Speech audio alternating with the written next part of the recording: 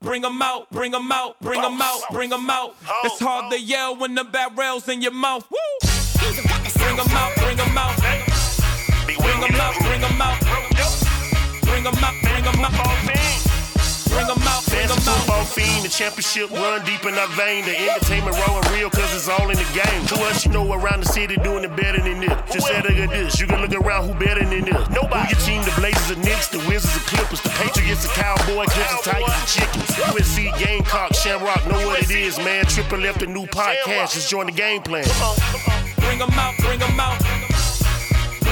Welcome to the Fantasy Football Fiend Podcast with your hosts, Zay, Young Vander, and Bro Joe. What's poppin'? And welcome back to the best new fantasy football podcast on the air. The Fantasy Football Fiend Podcast presented to you by Manscaped. I'm your host, Zay. As always, I got my guy, hot at the people, Bro Joe. What's going on, Fantasy Fiend family? Yo, we have an action-packed show for you today. News and notes, fantasy, free agent, best fits, most likely scenarios, Super Bowl preview, and picks as well. We're going to have a whole lot of fun today. Join us on Facebook at the Fantasy Football Fiend Family Facebook group. If you need to get any information to us, we are at the Fantasy Football Fiend, again, FEIN at gmail.com for promos and advertising. Let's go ahead and hop right on into your news.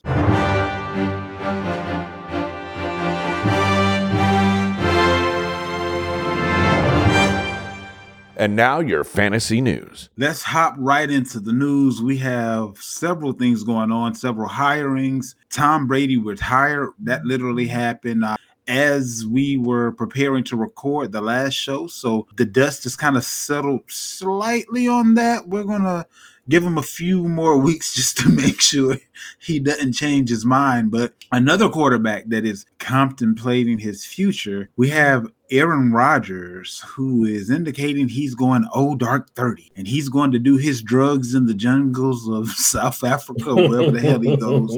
I mean, South America, wherever the hell he goes. I'm sick of this dude, man. First of all, I'm sorry, but NFL, do your damn job. Like, how many times has this dude's got to tell you he taking psychedelics and stuff? It's stuff that's against the law here in the U.S. that he's promoting, and y'all acting like he ain't said nothing. And he's telling you he's about to go on a 4-day bender, and you're just good with that. Well, you enjoy your time, Aaron. We'll see what you do when you get back. Come on, like, what are we doing here? I'm sick of this. I don't care where he goes. I don't care if he stays. I don't care if he retires. I'm just sick of Aaron Rodgers. While at the same time, the scuttlebutt is he might end up in Vegas hooking back up with Devonta Adams. If I'm Vegas, I don't know if I want that smoke. It'll definitely get the coach a couple of more years to get his feet wet, even if he only gets 1 year out of Rodgers and then he does decide to retire. Who knows what he's going to do? But what do you got on this guy, man? I'm just done talking about him. Like, it's becoming almost like Brett Favre, right? When Brett Favre was playing, we loved him to death. He retired the first time. We understood why he came back, and then why he came back. And I'm like, I'm done with it. And I think with Aaron Rodgers is just like, we understood his story. Like, yeah, you know, they drafted Jordan Love. You know, they hung you out to dry. You won 2 MVPs. But then you go back, and then you go back again for another season. Now it's this hoopla, I don't want to be there again. It's like, it's a broken record with him, and I'm just done talking about it. Just like you said, man. It's likely he'll be on the move this year. Hopefully we get some definitive news once he's done doing what he's doing out the country. We have a guy that we do have some definitive news on. A.J. Green, wide receiver now of Arizona Cardinals, once wide receiver of the Bengals. He is retiring this year. He went ahead and hung him up. Shouts out to one of the guys who gave me several great years of fantasy production. Wish him well on his future endeavors. Now, a couple of guys that decisions are going to be made on here in the very near future. Dallas has a decision to make, and right now it seems that they're leaning towards putting the franchise tag on Tony Pollard, and that leaves an interesting dilemma for them as far as whether or not they can work out a contract with Dalton Schultz. And they already have a couple of young guys in there at tight end that may be able to kind of fill the gap while they figure out who's going to be the main guy. But do you have a way that you're kind of leaning as far as what Dallas is going to do between tagging Pollard or Schultz? And if they tag one or the other, is that kind of telling what they plan on doing with the one that wasn't tagged? Especially looking at their salary cap situation, what's too preemptive is who they're going to kind of tag. because if we look at it right now, they're negative $7 million under the cap, which is really good considering how bad it is for other teams and situations. I think the situation where they have to look to kind of avoid the tag, we have to kind of look at the broader question. Either way, they're going to give $11 million to a tight end, $10 million to a running back. Which one of those fit more long term? Running backs are a dime a dozen, in my personal opinion. Someone with the skill set of Schultz, they don't come by night. You know what I mean? I think it kind of will favor him, in my personal opinion, as to who they'll tag. Because again, this is a $10 million commitment to a running back where you can go ahead and get one of those in the draft. And I'm not trying to say Pollard hasn't earned him a contract, given in light what they are needing to do to kind of be profitable in long term and kind of take care of the other assets, the Micahs, Diggs, things of nature. I don't think either or will get tagged. If I had to lean one way, I'll go Schultz. Sean Payton ain't playing no games. He's coming in laying down the hammer already. Thank you. So he says, all this special treatment for Russell Wilson, we done with this BS. Yep. Now, he didn't mention the parking spots or the offices and all that kind of stuff, but he did make mention of the fact that even though Russell has this kind of like own crew, own coaches and things of that nature, that won't be something that'll be done going forward. What Peyton is doing more than anything, and he's had a conversation with this quarterback, make no bones about it, but he's taken the temperature of the room. He's had a conversation with his leader at the QB position, and they both know that there has to be kind of like a reining in period, hey, we're all on the same team and I'm the captain of this ship, so that everyone kind of fills in their role as need be, because right now, everyone's looking at Russell and then other players as well and saying, hey, well, you're being treated this way. I'm being treated that way. I don't know how I feel about this. I think what he's doing is he's coming in and he's taking over the locker room, and he's going to put Russell Wilson in a position that kind of like Bill Belichick and Tom Brady. I'm going to beat the guys up. All I need you to do is be a good leader and prop them up after I beat them down. So that way you get to be the hero. You get to be the rah-rah guy instead of being the guy that has to be the you screwed up guy. And I don't think that guy was in the room with the rookie head coach with Nathaniel Hackett. So Russell Wilson kind of had to take on several roles that I don't think he was quite prepared for. Any thoughts as far as Sean Payton and the Broncos are concerned and how they are starting their tenure there so far? I love it. And I think I want to paint a different picture of Russell. And it's not to say he's a bad person, but I think this is his first year being. Oh, no, I'm not saying that at all. But I'm just saying teammates. That, like, bad person and bad perspective of being a teammate, right, especially when you haven't garnered any favor, if you will, in Denver. You're brand new. Right. You haven't won a Super Bowl in Denver. These dudes don't know you from out. They know your name. Exactly. And that was to my point, too, in saying is that he never was the guy. Like, we looked around the league. We knew who Peyton was. We knew who Drew Brees was. We knew who Tom Brady was. And they commanded all these different things. And then I think, Denver got him and was like, okay, we have that caliber guy. And they're doing things to what he thinks is accommodating to that kind of player. And he wasn't that guy. Let's be honest. He really wasn't that guy. It took him half the season to learn this playbook, to actually be proficient in this playbook. Like you said, all these things in favor of the parking lot, the office, the T3 staff being in there. So I honestly love something like this. I love, Peyton just tucking this into the bed. This was an issue that kind of demoralized the team in a sense. No, we're all equal. You're gonna have my coaching. You're gonna have our staff. Everybody else got to go. I know it's something similar with Brady, where Brady had the TB12 staff. And I think that was different because I'm not trying to. This might sound crazy, but they were actually helping the players. They're actually, working with players and stuff like that. These guys was just for Brady. His quarterback coach and everything else was just for Russell in that sense, where the TB12 staff was in a similar light, but even Bill Belichick had to squash that as well. I think for Russell, it's a lot of pressure. Again, like, we didn't ask him to do a lot because we put so much of the offense around what he already had done a lot through college. And now you're going to be asked by a grown man to learn something and to make it work, not people coddling you. And you got the right coach now. Like, Hackett to me was real light on him, and we've seen Peyton setting the tone early. I agree, definitely. Another tone setter, Steve Wilkes. Looks like he's going to be the DC for the 49ers. It's not written in stone yet, but it looks like it's going to be that way. Another DC hire, Brian Flores to the Vikings. I love that move for the Vikings. That's going to give them much needed toughness. They already have the offense. Now they put a stamp on that defense. And in that particular division, there's no reason they should not lead that division unless they allow Chicago to quickly catch up with them. So I'm glad they did what they did on defense, because they do have Chicago to continue with as far as their offense. And I don't think Green Bay is going to be that bad, even if losing Aaron Rodgers, because it's going to open up quite a bit of cap space for them to get a few other pieces that they've been missing. And we're going to go over here in a little bit the free agent wide receivers, tight ends, things of that nature that they may be able to benefit from having enough money to go get. We also have Ejiro Evero, who the Panthers hire as their defensive coordinator. So several defensive coordinators out there. What you have on these jobs? I love all of these, man. Talk about making statements across the NFL. Going to Wilkes, like we've seen this happen with Saleh, now DeMeco Ryans, now Steve Wilkes. Talk about not skipping a beat. And I think this is really good. It's a great hire. Love it. Going to Evero, I think Evero is like, that's beastly, man. I think what he was able to do with that team, and some people can say all the ingredients were there and all these different things. Like, no, these guys played with the lack of offense at a high level for more than 2/3 of a season. I mean, of course, it's going to be regression when people aren't putting up points on the board. But, man, and they also suffered a lot of injuries on Denver. I think that's another thing we got to keep in mind on defense. They had tons of injury. I think he's going to be able to put a great stamp on this defense. It's going to be amazing.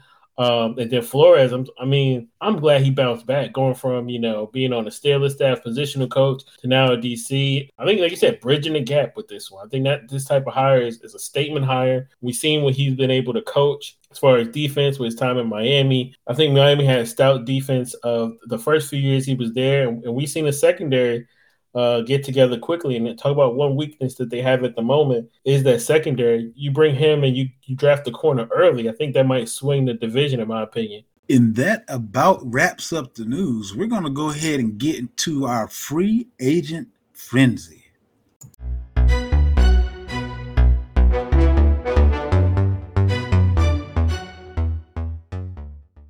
All right, so we're going to start out with our quarterbacks. We're going to tell you who's out there. A few of them that we think have best fits, and some of them have most likely scenarios. But starting with your quarterbacks that are going to be free agents. At the top of the list, as of right now, we have Daniel Jones. We do believe that he's going to be re-signed by New York. Baker Mayfield, Sam Darnold, Jimmy G, Teddy Bridgewater, Geno Smith, who we do believe is going to be re-signed by Seattle, Andy Dalton, Mike White, and Taylor Heineke. So what are some of your best fits, most likely scenarios, guys that you think may not necessarily land on their feet and may not necessarily have a job to start the offseason? What do you have with our quarterbacks here? To your point, I think at this point we kind of got a strong understanding that Daniel Jones is likely going back to the Giants. Jimmy G, man, that's one that kind of stands out because there's going to be a lot of owners. He's going to obviously have ties to the Raiders, maybe Tampa, New Orleans,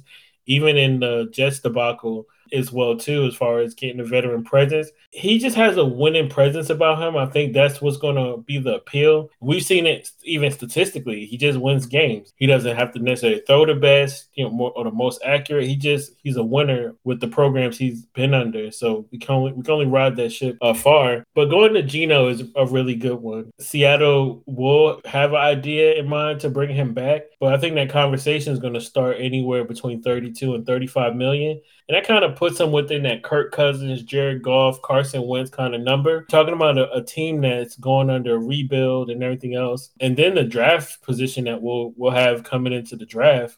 Do we want to commit $32 million and we're already needing to revamp a defense and everything else? He's played outstandingly well to earn some of that money. Yeah, because I was going to say, minimally need him for a year to give, even if you go, draft a quarterback, that younger guy is normally minimally going to need a year or two. Hell, Geno needed like 6-7 years to finally get it. But when it clicked, it clicked. In many cases, the NFL is doing a lot of these young guys a disservice, thinking they have to come in in and be the guy, or they're out on their behinds. I really believe that in some cases, some of these younger guys would have been best served to, kind of sit back, relax, and watch and see what's going on. We did not put Derek Carr on this list because although he is likely to be moved, he's likely to be traded. He's not actually a free agent, but where he is traded will actually have an effect on many of these guys. There's a likely scenario here where, depending on what some of the, like, say for instance, the Jets, if they can't get an Aaron Rodgers, right? Or if,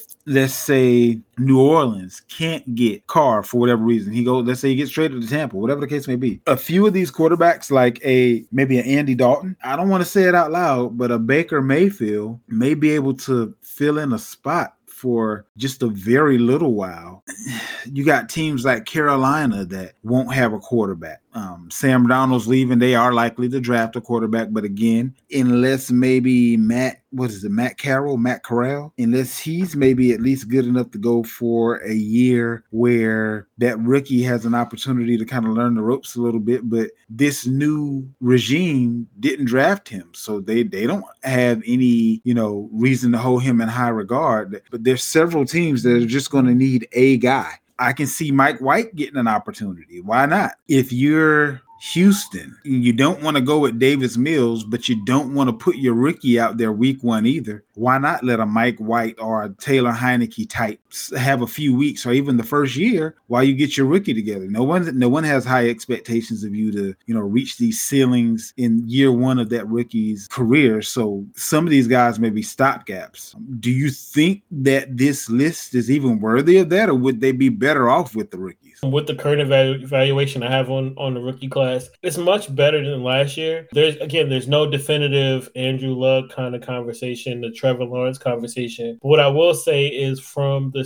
aspect of Stroud and Bryce, you have a lot of high energy, a lot of pro-ready players from those two skill sets. And just like we've seen this trend, if you can marry the coach and the offensive staff to fully embody these kids' play styles, like we've seen with Trevor and just recently Justin Fields, they'll have the ceiling to do a lot of great things. I like this list. Heineke, I've been a big fan of Heineke. I think he should have got a start last year after leading them so close into the playoffs. He deserved a shot. He didn't get it because of Carson Wentz. Even Teddy, man, Teddy Baker, I think I was going to say Teddy, but Baker, out of all of them, he's going to get a definitive backup spot somewhere that's going to be a QB needing team. Maybe even New Orleans. They like to have these acclimation projects, Andrew Dalton, Jameis Winston. Baker Mayfield might be just, somebody to throw in the mix there. But I think it just comes down really to those main guys, the Jimmy G, the Genos, just knowing where to go. I think Mike White is a solid player. I don't think he's going, like you said, he could be a bridge. Those other players can be someone who can compete with an eventual rookie, but I just see it from the top guys, man. Like I said, Geno, I think, is a real moving piece, like you said, with Aaron Rodgers, Carr up in the air. I think his services comes up a little bit before Jimmy G, in my opinion. I know Jimmy G is a winner, but the way Geno was throwing the rock this year is, I don't want to say it's an elite level, but it's really nice, the type of throws he's able to make, the trajectory, the spin that he puts on the ball. He played himself into some money. That's what I'm trying to get to. Let's move ahead onto the running backs. This group has some very notable names, and for some of them, they may be kind of heading on out the pasture. For others, they're just kind of venturing into their first money contracts. We have Saquon Barkley, who is going to be a free agent. We have Kareem Hunt, Rashard Penny, Jamal Williams, Josh Jacobs, Mark Ingram, Raheem Mostert, Deontay Foreman, Miles Sanders, Jerick McKinnon, Dearness Johnson, Darrell Williams, Latavius Murray, and Kenyon Drake. So interestingly enough, you have two running backs here that are on the same team in Kareem Hunt and Dearness Johnson. I can kind of see Cleveland possibly letting both of them go due to the fact that they have Chubb, they have Ford, and then they had another guy who I believe was a rookie. I don't remember who he was, but running back is one of those positions where you don't have to have quite as much there. You can pretty much kind of go out and just grab a guy if need be, but they have their big dog in Chubb, and I don't think they're going to be able to offer Hunt enough money. There's several teams that could vie for his services. If Tampa Bay maybe wants to move away from Leonard Fournette, he and Rachaad White would make a good pairing. If Buffalo wants to go ahead and get a guy that would make a nice pairing with James Cook, with Singletary, who's also a free agent, I forgot to mention, there are a few places that I think make sense. I think that New Orleans needs another running back, and Kareem Hunt and Kamara kind of have similar talent, if you will. I think actually Kareem Hunt at this point may actually slightly outweigh Kamara's talent, and Kamara's likely to have a 6-game suspension going into next year over some issues that he had over this past year that he hadn't gone to court for, minimally a 4-game suspension. So there's several guys in here that I think can be lead back somewhere else. Miles Sanders is a guy that could be a lead back somewhere else. I would be surprised if Jerick McKinnon doesn't get re-signed by Kansas City. Darrell Williams, he did pretty good in Kansas City, went to Arizona, got hurt. He's a free agent now. Latavius Murray and Kenyon Drake kind of interest me in the sense of I don't know that they'll be readily given a job. They may be one of those wait on an injury, kind of like how they got to where they ended up over these last couple of years as well. But what do you have on this running back stash here? It really starts for me with between Miles Sanders and Josh Jacobs, only because I see those teams out of those two, the dominoes are going to start to fall after those two guys. I'm looking at Miles Sanders. I'm like, where do you see a fit? Well, I could see him going back to the Eagles, but I also like him going to Chicago a lot as well. And then someone similar to like with Josh Jacobs is I see him going to like the Eagles, Washington, even Miami would be a fit for something like Josh Jacobs. Yo, Chicago, if they got Kareem Hunt and you got to deal with Hunt and Fields in that backfield. Yeah. I mean, I know Fields is the quarterback, but he runs the ball about as much as the running back. So that's why I say dealing with both of them in the backfield. But that would be a nightmarish scenario, and then they wouldn't actually be spending quite as much on the running back position as if they were to go for like a quote unquote home run hit of like a Saquon, if you will. Right, and I like Kareem Hunt too because I had him down like with Atlanta, maybe Denver, New Orleans, and Washington. I think what Washington is like, we know Brian Robinson is fairly decent. I think he's going to mature into a really productive player. The upside of, having a McKissick every year, having a Gibson every year is that you can plug in a guy like Kareem Hunt who does both, and you're paying a little bit more, but you're also getting somebody who, like to your point, who's durable. I think he has a strong in his career, kind of splitting carries for a few years, and also being kind of rested because of that incident that, right, leading up to his departure from the Chiefs. I think he's a really solid player. Jamal Williams, I think he has to go back to the Lions. I think he means so much to that organization that he'll be a great fit there. But again, I keep mentioning a name of redundancy. Miami is also another place because you might have Mostert. Well, Mostert is on this list as well. But considering who might be available, you already know this guy's a 2-down back and he can catch. I mean, like you said, without spending too much, Jamal Williams, Kareem Hunt kind of sounds like those two guys that you kind of pick and pair in tandem with somebody. And who else I like on this list? Rashad Penny. I think Rashad Penny, again, New Orleans being strapped for cash, but needing a running back to kind of fill in the void. Kareem Hunt, I think, is going to definitely be garnered this year. Rashad Penny, I think he has the upside, the speed, the size, and you're not asking him to be the guy. But can he stay healthy? I mean, he's been hurt every year. Like, I want to believe in Rashad Penny. I really do. Like, the talent is there, but he's literally not been healthy a single season in his career. Like, I don't know. He feels like he's snake bitten, and this is one of those guys that don't hear what I'm not saying. This is one of those guys that if he can put together a string of 2 or 3 years where he only misses, let's say, 2 or 3 games, that would actually be a plus. If he can make it to whereas out of 17 games, he's available to you for somewhere between 12 to 14, he's done more than his job, and you've gotten more than your money's worth. But his injuries are never small. Like his injuries always seem to be catastrophic. Like season ending, we'll see you next year type stuff is what he normally gets. So he just scares the crap out of me. Agreed. What are your thoughts as far as Josh Jacobs is concerned? Do you think he'll end up staying with the Raiders, or do you think someone's going to come a call in with a check that he just can't turn down, and the Raiders are going to look stupid once again because they didn't utilize his fifth-year option, which would have basically given them 2 years. Now they can still tag him, but you look even dumber with the fact that now you're tagging them, and you could have had them for a fifth-year option and then tagged them. I was reading to interviews. Let me start by that. Like I'm one of the people. I like to read. I like to see what people say. I like to read what people closest to the organization, beat writers and things like to say. It was telling how frustrated he was towards the end of the season about the play calling, and just how things went overall, and just not winning. That was his main emphasis. This guy he clearly wants to win, and he shocked the world. And not even the world. I'm gonna admit that I was one of those guys who kind of wrote him off because of injury and everything coming into the season. And man, he wrote a check for himself. Can the Raiders cash it? It's gonna be kind of tough to do that, especially if they in the running for a new quarterback. The rumors of Aaron Rodgers, and just in general, they only have $17 million coming into this year. That's not a lot of money with a team that has a needs with the 28th ranked defense on the other side of the ball.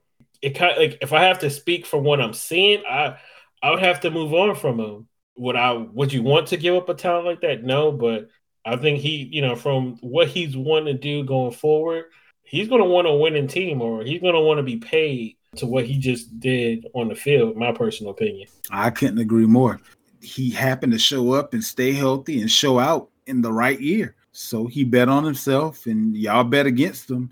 And now either you got to pay him or watch him walk away. And that's just another position that you have to fill. I can see this coming back to bite Vegas in a big way as far as Jacobs is concerned. Now, lastly, as far as running backs are concerned, actually, I have two questions for you. First up, as far as Jerick McKinnon is concerned, is his best spot and most likely spot still going to be Kansas City? Or do you see him moving on to a team that kind of needs that scat back type guy? So I think with Jerick McKinnon, I think I'm kind of on the fence, right?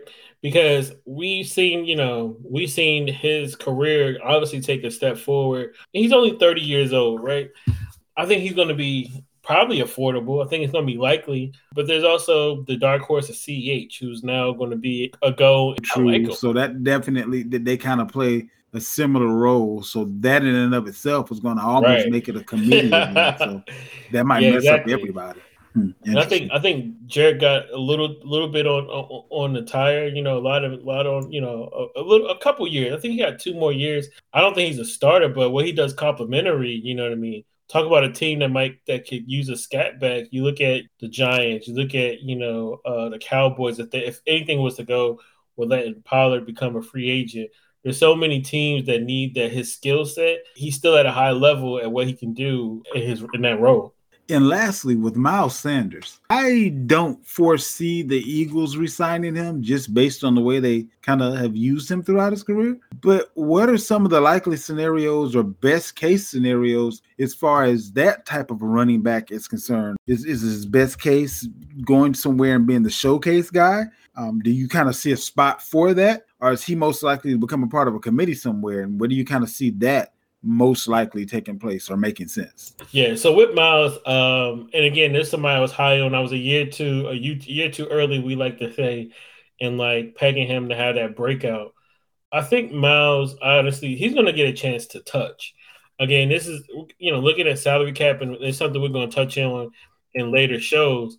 The Eagles got $4.7 million in cap, and that's dismal compared to all the unrestricted free agents they have coming up this year. He's going to be. They basically went all in this year. Like if they don't win this year, they're definitely going to have to retool in the offseason, definitely, with the amount of free agents that they have and the minimal amount of cap that they have. But the cap is going up just a little bit. So if you have a GM that's worth their salt, the amount of cap space that you have don't really mean a whole lot. It's just knowing the direction that you're going in and how to move those contracts around so that you can get who you need and keep who you want. Yeah, I think typically any team to me that has at least $30 million or more, they're flexible enough to do a little bit of everything. Because like you said, to your point, it's a lot of verbiage and things that they can move around to get about just anybody. But with $4 million, and I think they have like 19 plus undrafted free agents for the Eagles, that's a lot. with only $4 million. So It it's is definitely a little bit impractical. You got some teams that's like 20, 30 million over. So it could be worse. Yeah, and with that, and that's a subject I love to talk about with these contracts. A lot of what a lot of people are going to do is they've been giving players the veteran minimum, and then they just convert the rest into a signing bonus to take all that cap space, off the books, the base salary off the books, so they can have more money. And that's how teams like the Saints did it, how the Packers did it, and how they're going to do it this year as well too. We're going to just see a lot of people getting a lot of signing bonuses this offseason to kind of take care of that. But as far as Miles, going to your point, this guy's still to me, he's only beginning. I think the tread isn't on the tires. He's been in the offense where he's somewhat the guy. It's almost like Montgomery, right? Everybody's like, give him the ball. Everybody was telling Nagy to get his man the ball. They gave him the ball. He had a good season. He turned it into production. Same thing with Miles Sanders. Miles Sanders coming to season, hey, if you want me for fantasy, don't draft me.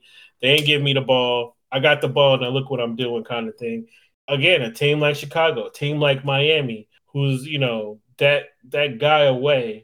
And he isn't going to. I would like him in Miami.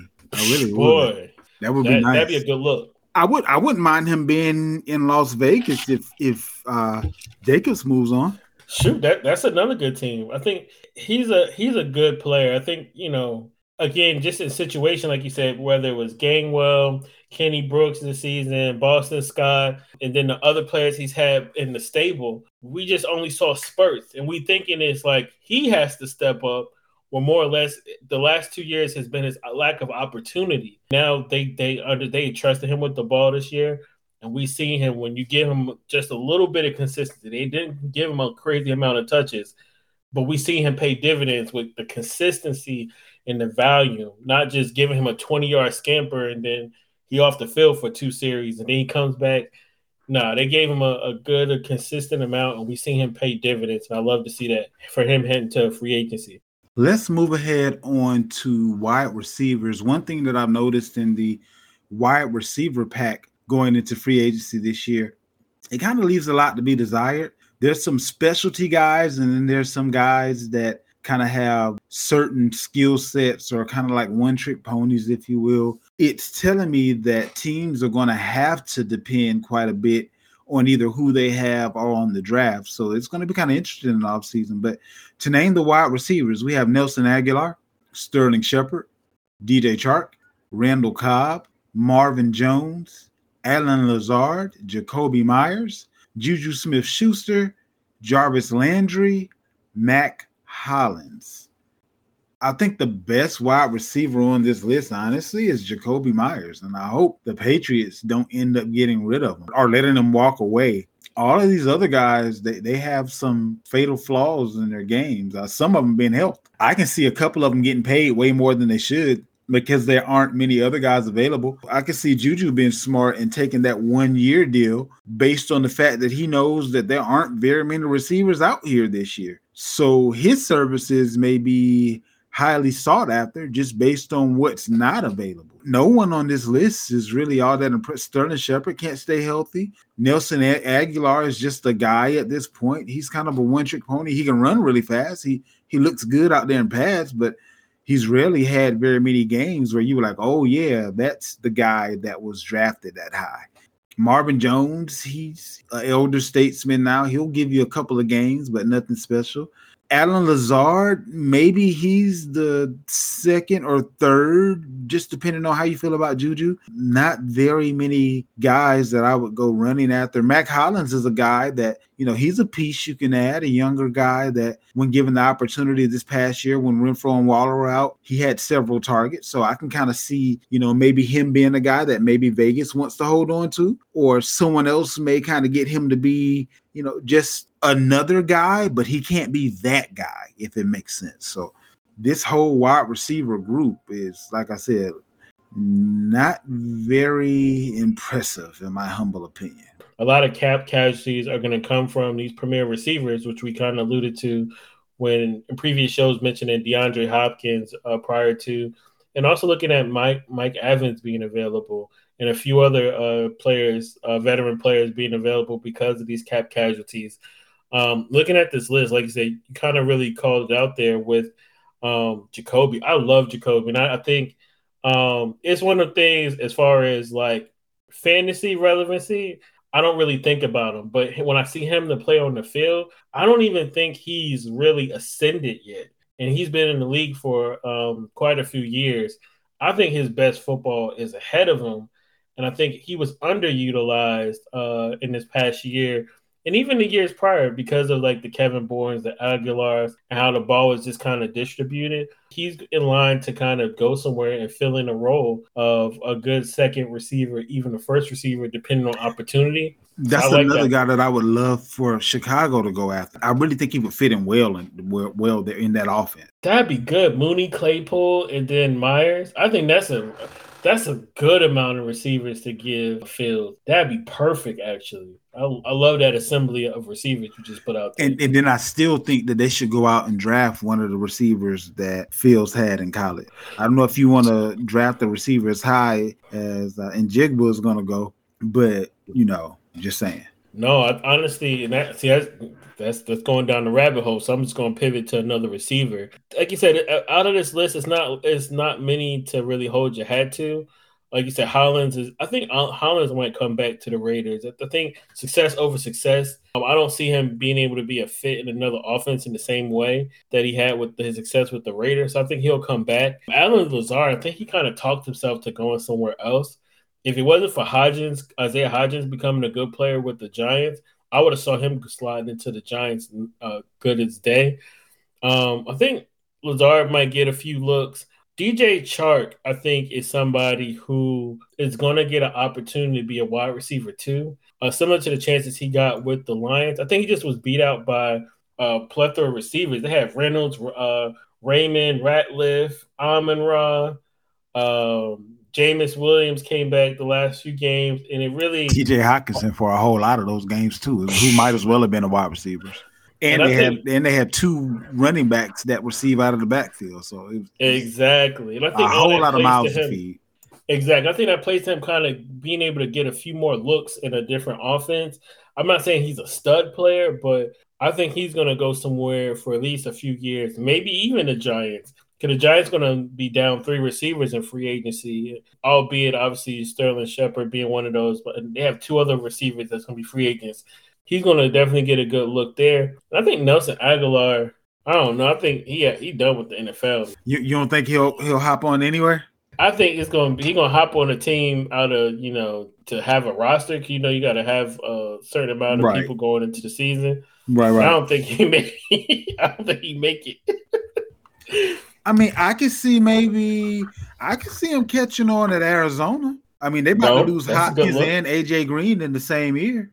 No, they got to get size over there with them too, man. You still got. Or maybe that's the DJ Chark spot. Man, like you said, they need size. There you go. Allen Lazard. See, man, any one of them can fill in that role, right? Yeah, I mean, just size and speed. I mean, that's basically what it is. Shoot. No, you're right about that. I think because of the cap casualties and things of that nature, some of these players is going to be made readily available for trade. This wide receiver class is not going to look good as free agents, but overall with the moving pieces, it's going to be nice to watch the offseason with these wide receivers in play. In the last group we have up, tight ends, Mike Gesicki, Dalton Schultz, Evan Ingram, Robert Tonyan, Hayden Hurst, Dan Arnold, and Austin Hooper. I honestly like every tight end in this group if he ends up in the right situation. Mike Gesicki can go off if he ends up in the right situation. Dalton Schultz has already gone off in Dallas. If he stays there, I can see more of the same as long as he remains healthy. But there are a few offenses out there that if he were to go there, that they focus a little bit more on the tight end. He's another guy that can go off. Evan Ingram, we saw he bet on himself this year. I honestly believe that if it were any other year, he and Jacobs would have missed more time than what they did this year, but they know that they kind of knew they had to get it out, and this was for all the marbles, if you will. But he's another guy that when healthy, he showed you what he can do, especially when he's in a tight end-centric offense. But if the Jaguars choose not to bring him back, and I believe they also had Dan Arnold, so they may go young, or there are a couple of guys that are on this list that they may grab 2 of them. If Dalton Schultz were to be in that Doug Peterson offense, to the moon. Mike Gesicki, to the moon. Like, if they were in that offense, a healthy Evan Ingram, if he is to remain in said offense, to the moon. So I can see a lot of these guys kind of showing and improving just depending on the situation. Robert Tonyan may take a hometown discount in Green Bay. He's been hurt a lot. Hayden Hurst, I think the best thing for him to do is stay where he is with Cincinnati.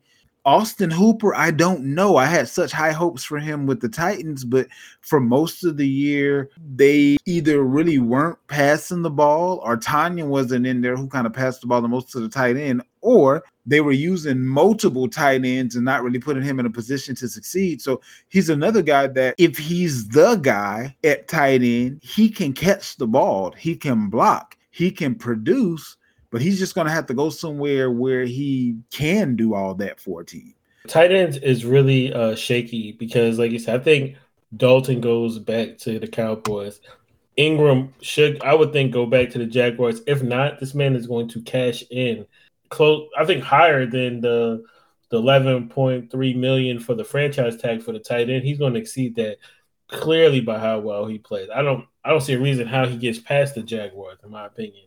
He's been hurt every other year. He's another one of those guys that scares the crap out of me, to be honest with you. Yeah. The talent is there, but the only year that you've been able to make it through is the year that kind of depended on your paycheck. That screams red flag to me, but yeah. But the amount of, the 100-yard games and the 60-yard catches, the amount of just what he's done on the field, it's like Josh Jacobs. It's like there's one healthy year, these people go nuclear and they cash in on what they do, and he gonna get paid a premium. Gesicki, to your point, I mean, this dude goes, like you said, to any offense, he's gonna have a resurgence because it wasn't him in Miami. It's more or less what he wanted to be paid, and they had to get a diminished return on what he was asking for. He wanted to be paid like a slot receiver, a wide receiver, pretty much tight end, like a hybrid. And they weren't willing to kind of compensate going into the season. And we saw him have a diminished role with Smite and Hunter Long, who aren't the best tight ends in the world. I think even going to a team that added near Washington, who's been having a flux of injuries between Logan Thomas and company, get you someone who's very healthy and someone that can return to form like that. I think that's just going to take off for him and his opportunities, but he can go to a plethora of different places as well. The Panthers, for example, and Daniel Bellinger isn't a lot, to speak on for the Giants. Go ahead, Giants, and get you a guy like Gesicki. Someone who isn't on the list, but I like. There's going to be Foster Moreau, who's going to be another free agent. I think this guy is going to because. Oh damn! I forgot to put Foster on the list. My bad. Did I forget anybody else that you could think of? It's probably a few. I think this was a great group to kind of highlight because, to your point, they're going to go somewhere and either return somewhere, or they're going to have some return, being able to be a contributor relative to fantasy and dynasty. But Foster Moreau in particular stands out to me only because we got to look at, even though the salary cap is going up, it's at the expense of certain skill positions. And I think once teams start filling in their roster, tight end needy teams aren't going to be able to afford the Gesickis, the Schultz, and the Ingram. And someone like Foster Moreau, his career has been like, on paper, you don't find anything that's really insightful other than his red zone productivity. But we've seen in the last 2 years when they asked him to do a little bit more, he has a bit of a vertical threat to him. He has, in my opinion, a Goddard to him, where even this year his average reception was at 12 yards of reception coming into this year. All his things that he excelled in is in that vertical aspect. I have gone to a team like Miami. Frank Smith is already there, who already coached him his time with Oakland. And it's time for him to cash in on what he just did. And for a team that's, like I said, you can't afford Gesicki, you can't afford Schultz, you can't afford Evan Ingram. You can get this guy, Conklin money. Conklin contract averages $6.7 million. That you're going to plug in a kid that's 26 years old and has positive ability to kind of contribute and take the next step as a tight end. Go for it. You're going to be able, like I said, affordability is king. And like, though the cap number went up, more or less it's at the expense of certain skill position, and that's the tight end. Being one of those groups this year. I think he's going to cash in somewhere. He's going to get about $6 million a year easily. So I think it's somebody we kind of keep on our dynasty radar, and then we can discuss further into the season. But I like Foster Moreau to cash in really big, man, this year. That about wraps up the free agent list. Let's go ahead and look at this weekend's big game, the Super Bowl picks and best bets.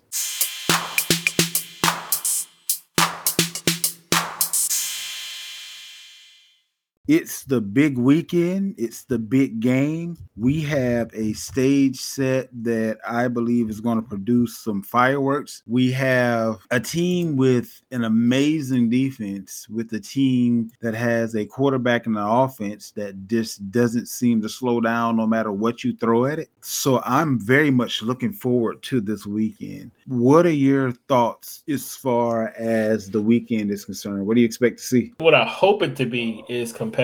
Honestly, this is a great matchup. You got one of the best passing teams against one of the best pass defensive teams, one of the best offensive lines in the football against one of the best defensive, for those two aspects at least, those are two great matchups I'm looking forward to, man. It's going to, obviously I want to watch the commercials. That's when they preview a bunch of movies. You get the extended trailers to what we've been seeing for the past 2 months. So I love stuff like that. Obviously they've been doing a better job with these halftime performances the last couple of years. So I'm excited, bro. Okay. So you mentioned two things, commercials and halftime performance. I absolutely love see the Super Bowl is the one football game of the year where there is nothing that I don't want to see because the game is great and the commercials are normally pretty good, or I have a fun time talking shit about them on social media of how bad they may have been. So either way, it's entertaining for me. There's no downtime in the Super Bowl, really. The halftime show, we have the incomparable Rihanna. So obviously we're all going to enjoy the Super Bowl halftime show, even if it's for various reasons. So I can't wait for that. But this game, man, these are really two teams that if they let it go and let them do what they do, it can really be a classic game. But I have to momentarily put on my betting hat and I have to tell the people what Vegas is saying and how that may sway my thinking just slightly. However, I'm going to go ahead and ask you your picks. Who you got? Kansas City or Philly? So this is not going to be no surprise. I think obviously I show a bias to being from, New Jersey metropolitan area. I'm just impressed by Philadelphia. Personally, this is going to be one of those games that's going to be decided by what people decide to do in the beginning of the third quarter. That's going to kind of lead into the fourth. I think whoever the team that's bound to win is going to pull away by the fourth quarter. That's my personal opinion. I personally see it going towards the Eagles, in my opinion. All right, so this is one of those rare times where I'm afraid. Let me explain why it is I'm afraid. My football mind and my betting mind are telling me the same thing. And it scares me because they rarely line up and I just have to kind of go with the gut feeling. But my gut tells me Philly. My betting mind says since 62% of the public is on Kansas City. And I just read an article this morning that says this will be the highest bet upon game in the history of Vegas. We're talking like 16 billion on this one game, right? So the fact that 62% of the public is on Kansas City, only 38% of the public being on Philly. Then you have the over-under, which is at 51.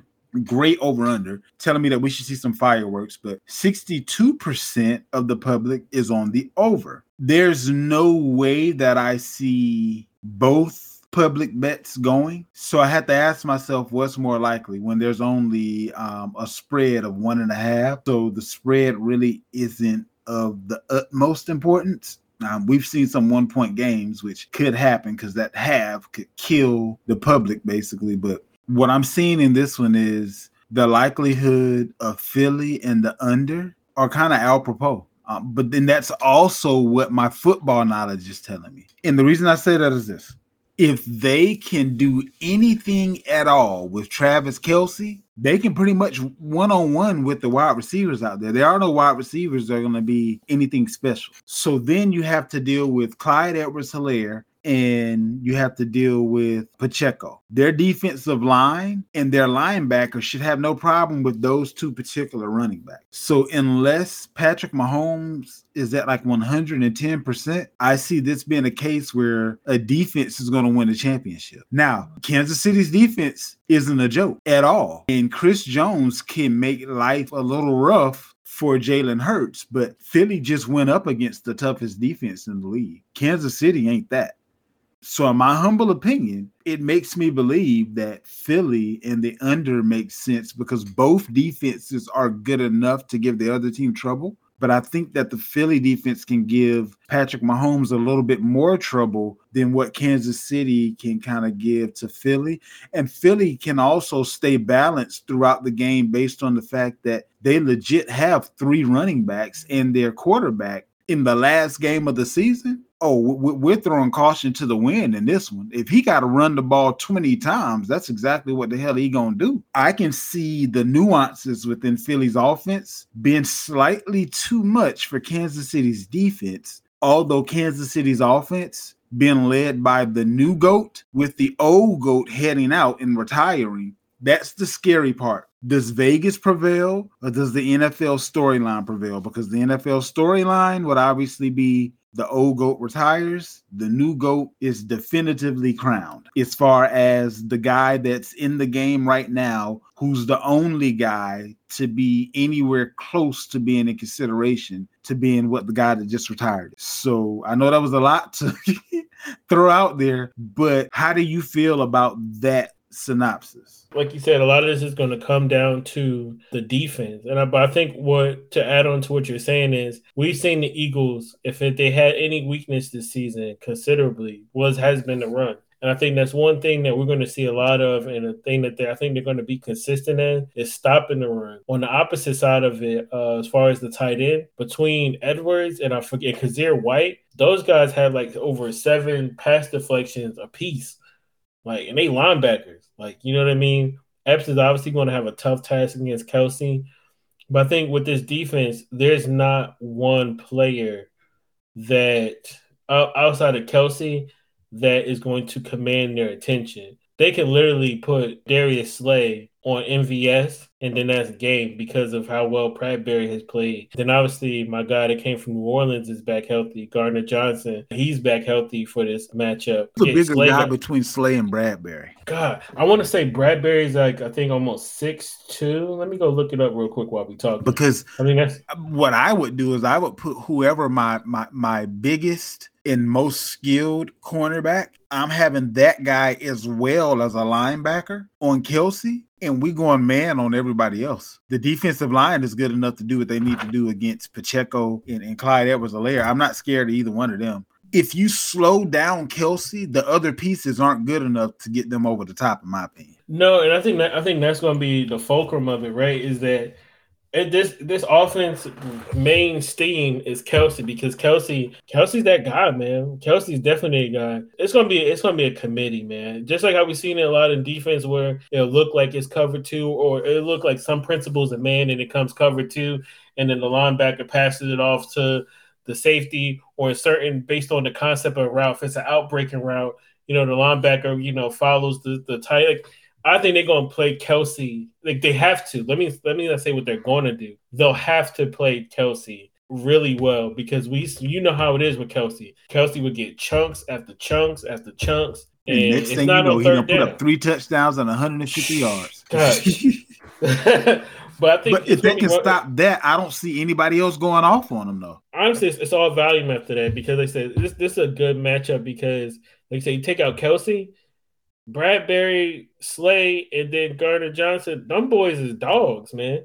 And you got Mahomes being hunted for, just like how we had in that matchup where I point out like Mike T for the 49ers. He gave up the most sacks on their team. They're going against another right tackle matchup for Reddick this week. This guy on their team, the right tackle, gave up 7 sacks this year, which is bon appetit for Reddick, who's going to be on the right side, going against another person who's susceptible. If it's one weakness to the Chiefs' offensive line, it's on the right. And what we know Reddick to do, if he has anything close to a real high ankle sprain and you can't quite get up the way you normally Hollywood, there's a slight hitch in your get up. You're not getting away from the defensive lineman of the Eagles. I mean, I hope he can run because he's going to have to, on several plays, he's going to have to run. You saw that against the 49ers, and none of them had lower body injuries, and they were able to be gotten to. The pressure is going to be something different. I think a lot of the sacks came from just a 4-man front. It wasn't that much exotic about it when they were sacked. Again, I think they're one of the top offensive line this year. This pressure it's just different, man. It's been a long time since we've seen. Well, I don't think we ever seen this deep of a talent. Never on just the front four. Bro, just the front four. Brandon Graham is a backup, right? Yep. You remember Vander was talking about how many sacks? Who was it? DeMarcus Lawrence with the Cowboys had? The backup. Yeah, 6.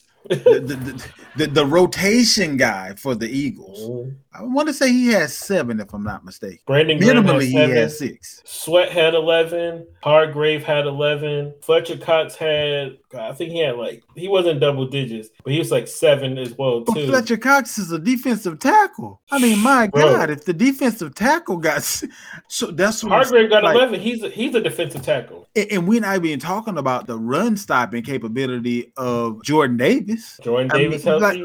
Sue come on, man. It's a lot going on. That's all I'm saying. It's a lot going on. The only thing that makes Kansas City win this weekend is if the NFL says, screw Vegas, we're going legacy, and Patty Mahomes is the dude going forward. If football prevails and it's not a bunch of funny business with the calls and stuff, the Eagles should have this. And the fact that football and Vegas align, I gotta say that Philly and the under are the best bets for certain. Yeah, I think what really going to fall apart for them is that their defense is they play one way, and Chris Johnson is an anchor to that defense. I love Frank Clark. I think he's still getting it done at a good level, but we've seen this secondary get torched, and it's you got to pick your poison with this offense, man. Because that's the other part. Spagnuolo. Let me quote Vander real quick. Spagnuolo only play one way. He gonna keep on doing the same damn thing. He get torched, he don't care. He gonna keep doing the same damn thing. He hard-headed, as my grandma would say. Shout out to my guy. But yeah, I mean, before Smith or Brown could get hot and get gone quickly. And the thing about it is, I don't think as potent as Kansas City's offense is, I don't think they can do what they do to that defense. Exactly. I mean, anything can happen, but I see the Eagles, they went all in, and I think it pays off. It's just to me, it's like the Rams almost. When the Rams went and loaded similar, up. Yep. It's the same tooling in a sense, but this here, in the trenches of it, I think that's where it is, because Mahomes has escapability. We all know he gets out of some situations. If his injury stays true to what it was as a high ankle sprain, because he played like he ain't have nothing wrong with him. This is one of those, like we said last week, run for your life opportunities. These boys is coming to hunt. All of them hungry, all of them dogs. And never discount how easy it is to re-aggravate an ankle. It only takes 1 or 2 tackles and you going down the wrong way to aggravate or re-aggravate an ankle. So, and that's one of the many injuries that you may have simply by being gotten to. There's that part of it as well. But I can't wait for this weekend. It's a great matchup. This should be an epic Super Bowl. This is going to be one of the Super Bowls that we remember for a very long time, no matter which way it goes. I'm kind of glad that I don't have a dog in the fight. That's right.